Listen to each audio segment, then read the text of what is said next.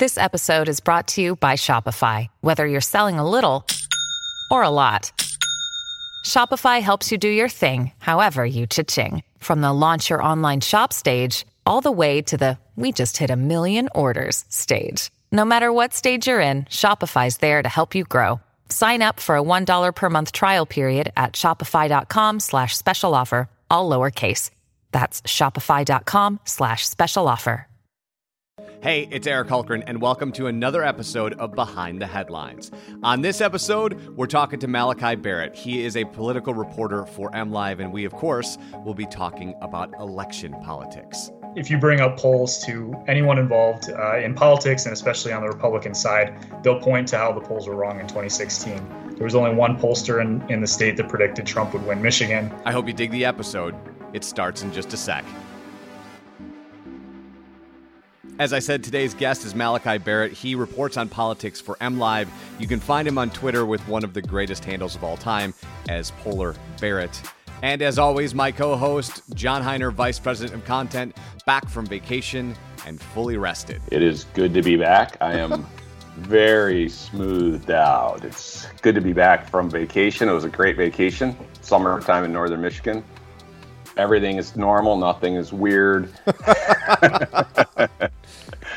Oh, my goodness. But, you know, Michigan still came through. Lots of sunshine. I was up in Tawas and Oscoda area. The lake is beautiful, and it's great. Summer in Michigan's fantastic, and so gotta use it while we can, right? Absolutely. We're recording this on Tuesday, August 4th, which is, of course, primary election day in Michigan.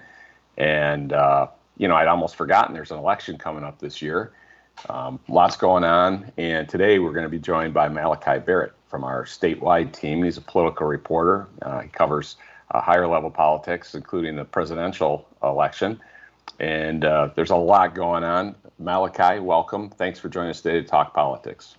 Eric, John, thanks for having me. I'm excited. There's a lot going on. This is an interesting time for Michigan and the world. So we have a lot to talk about today. Today is primary election day. It's a lot of local races, community races, statewide stuff, congressional primaries. Obviously, it's not the presidential level, but that's obviously the elephant in the room, and the elephant and the donkey in the room. But it's all out there lurking in the background, and there is a lot going on with the campaigns. I mean, we don't have to say it, but I will. 10,700 votes in 2016 in Michigan.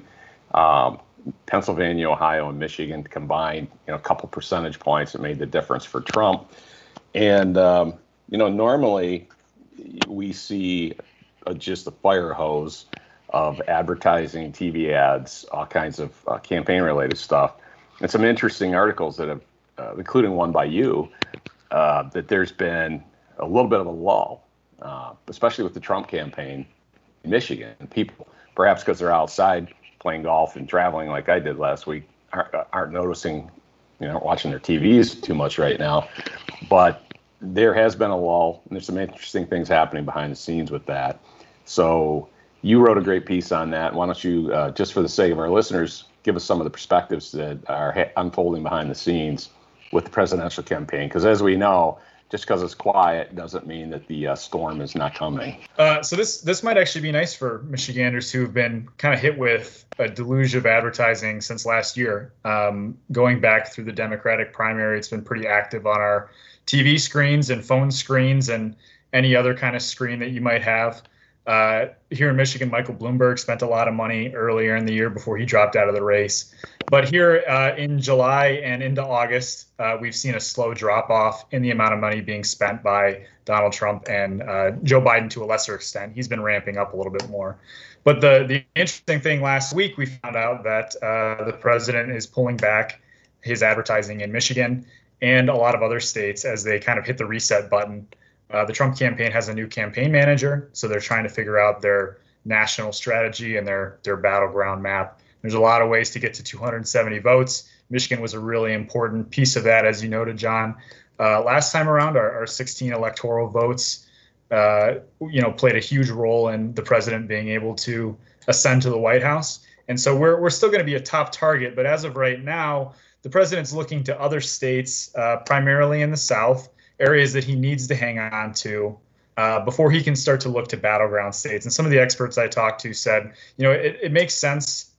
Michigan is going to be in play. It's going to be on the map a little bit later in the year. But right now, the campaign needs to find out, where it needs to make the investments to hang on to those states that should be red. Michigan flipping was a surprise. It's going to be a tough fight. But right now, the Trump campaign needs to kind of solidify the states that it should win, those red states that have been reliably Republican voting. But it's kind of staggering how much money has been spent on political advertisements here in Michigan. Already, the two candidates have outspent what the 2016 candidates spent. Donald Trump has spent more in Michigan by this point than he did last time around. Joe Biden has spent like $2 million more than Hillary Clinton did in Michigan in 2016. And the Trump campaign has another $11 million in television ads reserved between now and November. So they're, hitting the reset button. They're pushing the brakes here on ads in Michigan for the next month or so as they figure out their national strategy. But, they're not pulling out of the state, and you're definitely not going to hear the last of them. They have quite a bit of money reserved in the future. And the Biden campaign, likewise, is planning some big investments in Michigan in the next few months. But, I think a lot of people are in the same position you are, John. They went on vacation. They're hanging out with their families. Maybe they're not as tuned in up until this point.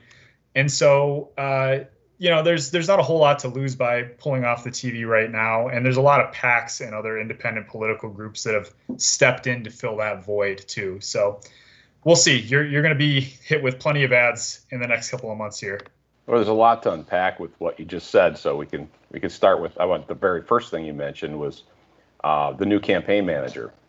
And I know that in your article, which I will include in my column this week, and we can put it in the podcast notes, but the spokesman for Trump in Michigan said, we're just loading the cannons up for later. We're not going away. They're very confident they'll take the state, yada, yada, yada. So how much of this is just, as you said, a pause for strategic, and it's summer and people are vacationing, but what are the, chances that also they're reassessing the electoral map and conceding Michigan, which, of course, Trump opponents say, is probably the case? I would be hesitant to say that they are giving up on Michigan at this point. So while Trump appears to be lagging in polling in Michigan, this is similar to the situation we saw in 2016. We saw Hillary Clinton leading by similar margins, double digits, up until the last months of the election. And there was only one pollster that had accurately predicted Trump would win. So if you bring up this idea to anyone involved in the Trump campaign, it looks like you guys are in trouble in Michigan. What are you going to do about that? They seem to think that polling doesn't really show the true picture of what's happening here in our state. And there are some troubles with polling in Michigan. It's a complicated science, and there's been some questions about whether polls accurately reflect the true picture of Trump voters. Sometimes it's harder to get a hold of them for a variety of reasons.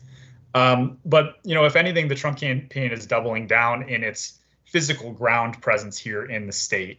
So while you may not see Trump on the TV, you might see his people knocking on the door. They've been around knocking on doors since June. They've opened up campaign offices across the state, and not even just in the big population centers that you would have expected. They've been in Detroit, they've been in Grand Rapids, they've been in Flint, Lansing, and all these places for months now. But now they're opening up campaign offices in the Metro Detroit area, places like, kind of Troy and Sterling Heights area, in the Macomb County area, even up in the UP in Marquette County, which is traditionally a Democratic voting county, but the UP as a whole has kind of trended more Republican in recent years, so they're trying to pick up some votes there. And organizers on the ground have contacted 4 million voters, which, that's a lot considering there are 7.7 million registered voters in Michigan. So they've they basically talked to half of the registered voters in Michigan already.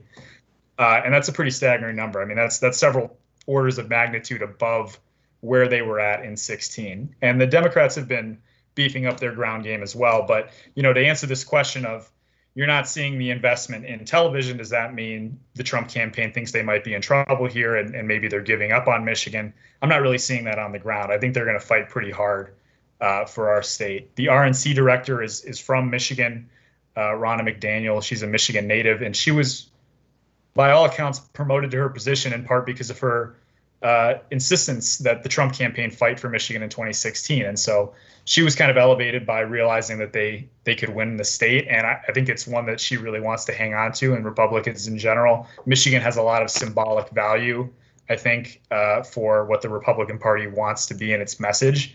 So, no, I don't think they're going to be giving up here. And while it appears that they are a little bit behind, they're going to work pretty hard to make up the difference.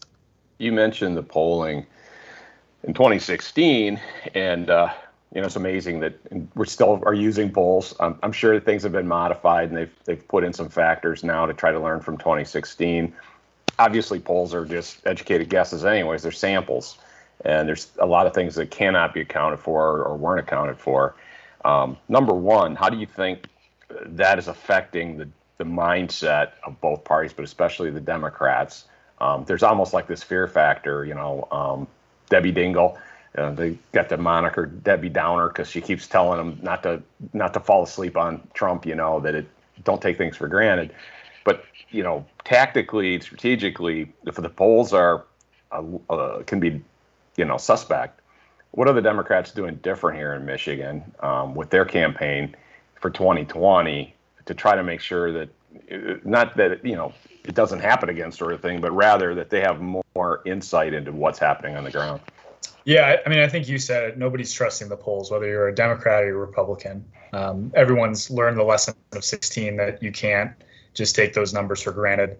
And Democrats have done a lot more in this cycle to spread out across the state. They've beefed up their local offices in all 83 counties. This is an effort that started pretty much right after the 16 election. You saw some of the fruits of that labor in 2018, where Democrats won in a lot of statewide races and had a lot of success here in Michigan. And so they're getting on the ground. They're not necessarily trusting a lot of the polls. I don't see them touting internal polling that they're doing when they're talking to reporters either, as a way to get a picture of kind of what's happening here. And I think they're relying more on a get out the vote initiative more than assuming that people are going to come out because this is an impactful election. And Democratic voters are motivated to come and try to oust Trump from the White House. But this election is going to be conducted very differently between COVID, between absentee voting and the push for mail-in voting. They're putting more resources, not necessarily into getting a sense for where the electorate is leaning. More so, they're putting that time and energy into get out the vote efforts, making sure people know how to get an absentee ballot, making sure people are involved in their local elections today, for example, and the more local elections that happened earlier this year, so that they know what they're doing. But I think the bottom line is nobody's trusting the polls, and Democrats aren't necessarily relying on that as a way to get a sense of how they're doing. And you mentioned Debbie Dingell. There's been several House Democrats here in our state that have been raising the alarm that you shouldn't take Michigan for granted. You shouldn't trust these polls. You need to stay here until the end.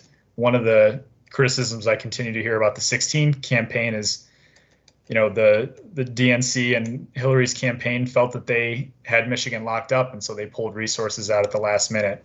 And so we'll see what happens at the national level. If this polling continues, that is going to have an impact on the spending decisions that get made. And, campaigns are all about resources and where you spend those resources. So you have to be seeing what happens there. But at least the organizers here in the state, the Democrats, are not looking at these polls as an indicator of how hard they need to step on the gas. I'd like to always plug our Emmy-winning series, How We Got Here. It's a series of videos about Michigan policy issues that this year, 6 videos and 4 of them won Emmy Awards. So I will link to that in my column as well. But one of them was called Trump Country, and it explored how Michigan, even though it traditionally leans Democrat and hadn't gone Republican in 30 years, flipped the way it did, especially when you had such a unconventional candidate for the Republicans. And it's a lot of insights in there, but it also shows that there are different factions of voters in Michigan that you can't take for granted. One, I think that the Democrats did take for granted is the black population in largely minority cities like Detroit and Flint. And and so forth, Pontiac, that when Obama ran, was money in the bank. I think nationally, something like 97% of black voters voted for Obama, which may not be a surprise, but it wasn't so much they were against, they defected from the Democrats. They just didn't vote in 2016. It was really a shocking number that stayed home compared to when Obama was running.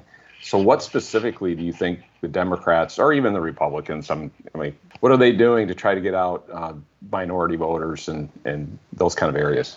I think first of all, you're right. Democrats realize that they need to do more to get these voters out and not just assume that they're going to support the Democratic nominee. One wrinkle to the change in turnout from 12 to 16 that is worth noting, and Democrats always try to highlight to me when we talk about black turnout is, Barack Obama was a once in a generation candidate for a lot of people. The first black president, having the opportunity to vote for him twice, created a level of turnout that may be tough to replicate in any future election. And there were Clinton supporters in Michigan who had assumed that she would be able to engender the same amount of support from black voters that Barack Obama did, and that just turned out to be pretty unrealistic. But it's interesting. You have these large counties like Wayne, that is Wayne and Genesee to a lesser extent, where a majority of Michigan's black voters are concentrated. Saw huge dips in turnout from 12 to 16, and I think part of that was just they weren't engaged with the candidates. We saw a lot of white voters vote third party, but in this case, it seems like a lot of black voters just decided not to participate at all. This has been given quite a bit of animus from the protest movement that we've been seeing. There's been more energy from the black community, realizing, I think that, you have to connect these social movements to the ballot box on election day. And so that's been a big push that maybe we didn't see in Ferguson and some of those other movements where activists and organizers on the ground are pushing that message that you actually need to go and vote as well to make some change. So I think we'll see a lot more engagement from black voters generally because the president appears to be unpopular with that particular group of voters. So pundits and pollsters do a lot to try to figure out what motivates voters, what's their top issue that actually gets them to go out and cast a ballot. And consistently, one of the top ranking things for black voters is defeating Donald Trump. That's motivating people to actually get out there. I think because of that fact alone, you're going to see more. You're going to see a rise in turnout. Joe Biden himself is very popular among black voters. It could be argued that he won the Democratic nomination due to his support among black voters, and they certainly helped propel him in the primary when he was having a tough time. The votes that he was able to gather in South Carolina, for example, helped kind of put him back at the top of the Democratic field. And he's got a lot of support in Detroit. So I don't think, on its face, it seems like the Democrats may not have as much of a problem just because of the candidate that they're running. Joe Biden is trusted and known in black communities in a way that Hillary Clinton just wasn't. But there's also been a lot more effort to get into these communities and try to understand what motivates them and why they dropped off last time around.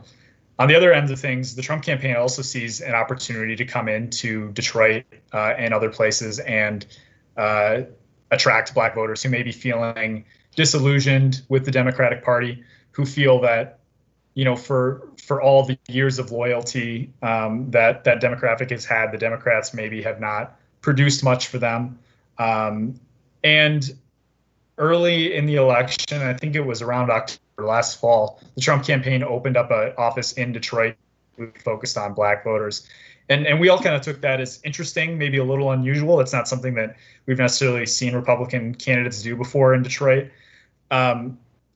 Unfortunately, I think for the president, some of the messages he has for black voters has been undermined a little bit because of the COVID situation and the protests. Some of the things that you would mainly hear the president argue is, unemployment for minorities is at an all-time low. Really kind of pushing that message that with the Trump economy, it raises up all boats. Well, unfortunately, we're coming out of a historic recession, African Americans and other minority groups were hit a lot harder than white voters, so they're doing a lot worse under those circumstances. And obviously, the COVID pandemic has had a disproportionate effect on African Americans, and killed and infected more of them than a lot of other groups in the country. I think the Trump attempt to reach out to black voters is possibly hammered a little bit by his response to the protests. There are those in the activist community that feel that he's been a little too heavy-handed with cracking down on some of these and the rhetoric around the protests that have occurred. So they're not necessarily seeing him as an ally in police reform, and as the president positions himself as the law and order candidate again, it might be tough to win over some of those skeptical black voters. But I don't know. It's hard to talk about any demographic group as a monolith. Obviously, there's a lot of different reasons that black and white and Asian and Hispanic voters all come out on election day, and there are certainly Republicans in that group. But it appears pretty tough, I think, for the president to win over a sizable majority of African Americans. In Michigan in 2016, he had said that he would win 97% of the black vote, I believe, if he were running for a second term, and that just doesn't appear possible in any reality. So mentioning Biden, what's the calculus, in your view, on the VP? Because our governor's supposedly in the mix. It doesn't seem to me that that's likely, given all that you just talked about, because of the calculus on getting the vote out and so forth. How do you see it from your perspective? And I know an announcement, I think he says, coming in August. So, yeah, we should find out in the next couple of days here. Maybe even by the time this podcast comes up. I think you're right. I think Governor Whitmer is not likely. I mean, it makes sense that she's in the running. Her national profile has been raised through her handling of the pandemic, and she was chosen by Nancy Pelosi to deliver the Democratic rebuttal to the president's State of the Union address earlier this year. So she certainly seems to be a rising star in the Democratic Party. But with everything that's going on in Michigan right now, we're still among one of the most challenged states when it comes to COVID. I just don't think it would make a lot of sense for her to leave all that behind to go hit the campaign trail.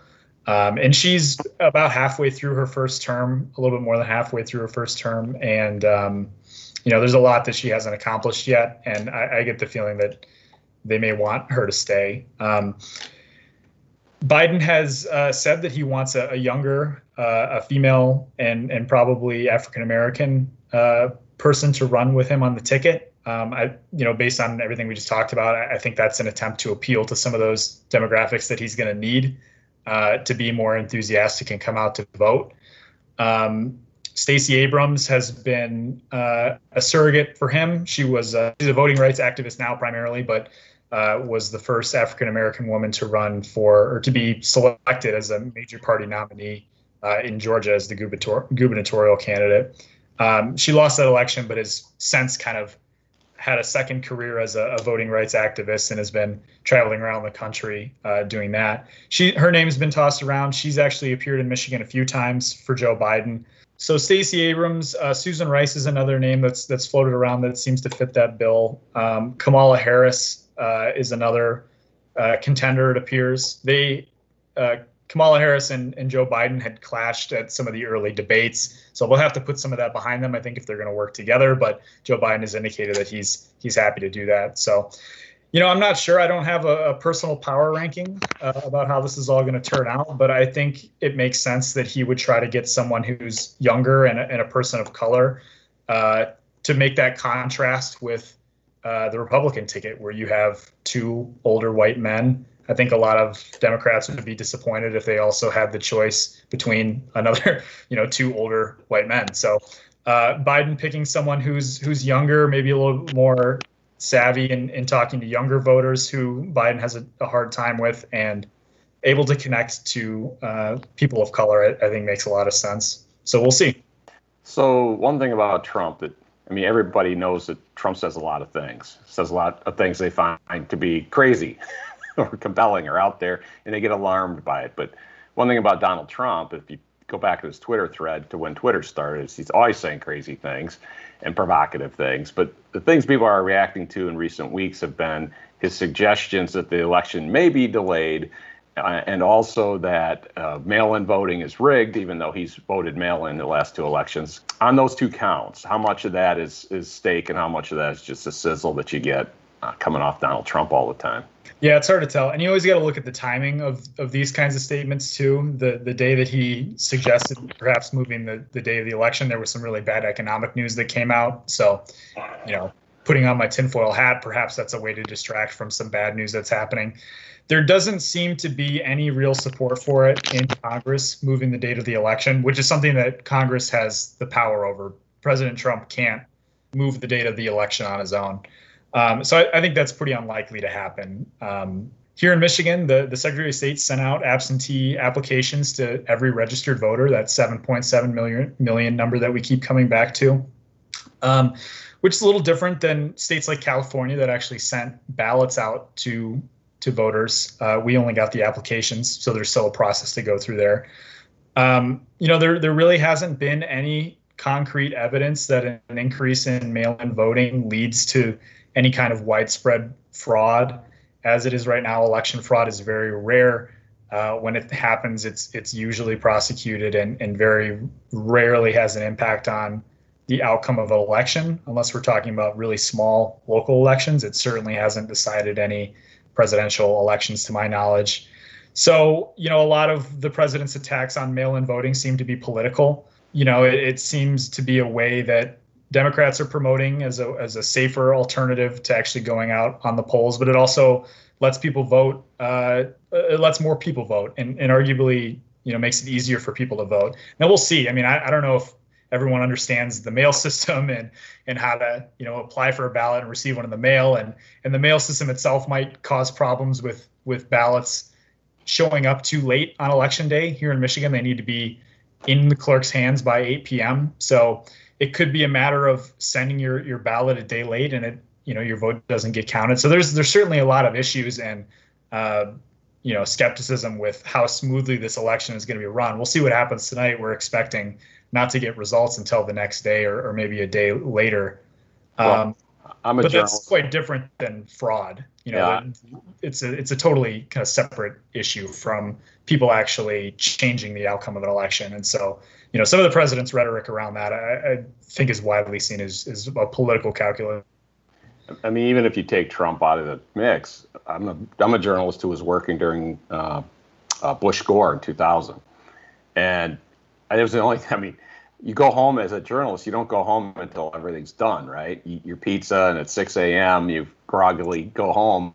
That lasted for a month, after the election. So it's not like there's no precedent for, COVID is unprecedented, but if there are complications, it doesn't mean that the Constitution has to be thrown out and, we become we have an emperor now.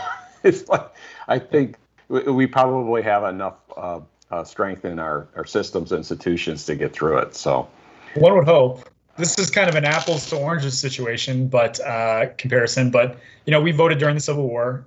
We voted during World War II. All the GIs that were overseas sent absent ballots, across the ocean. And so we've been in situations like this before, challenging times, and America's been able to hold free and fair elections, and one would hope that we're able to do that again.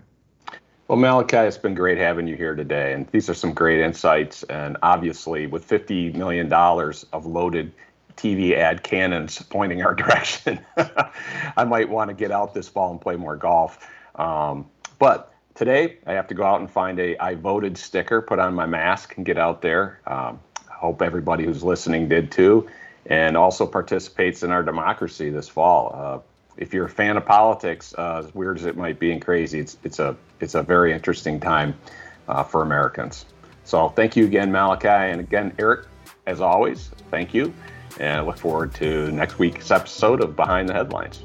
And there they go. Thanks to Malachi Barrett for joining the show, and John Heiner, as always, for being my co-host. If you like the podcast, you can do us a couple of favors. One, you can put it into a playlist on Spotify, or you can rate and review it wherever you get your podcast so more people can discover it. And if you love what we're doing, share it with a friend. As always, I'm Eric Hultgren, he's John Heiner, and this is Behind the Headlines.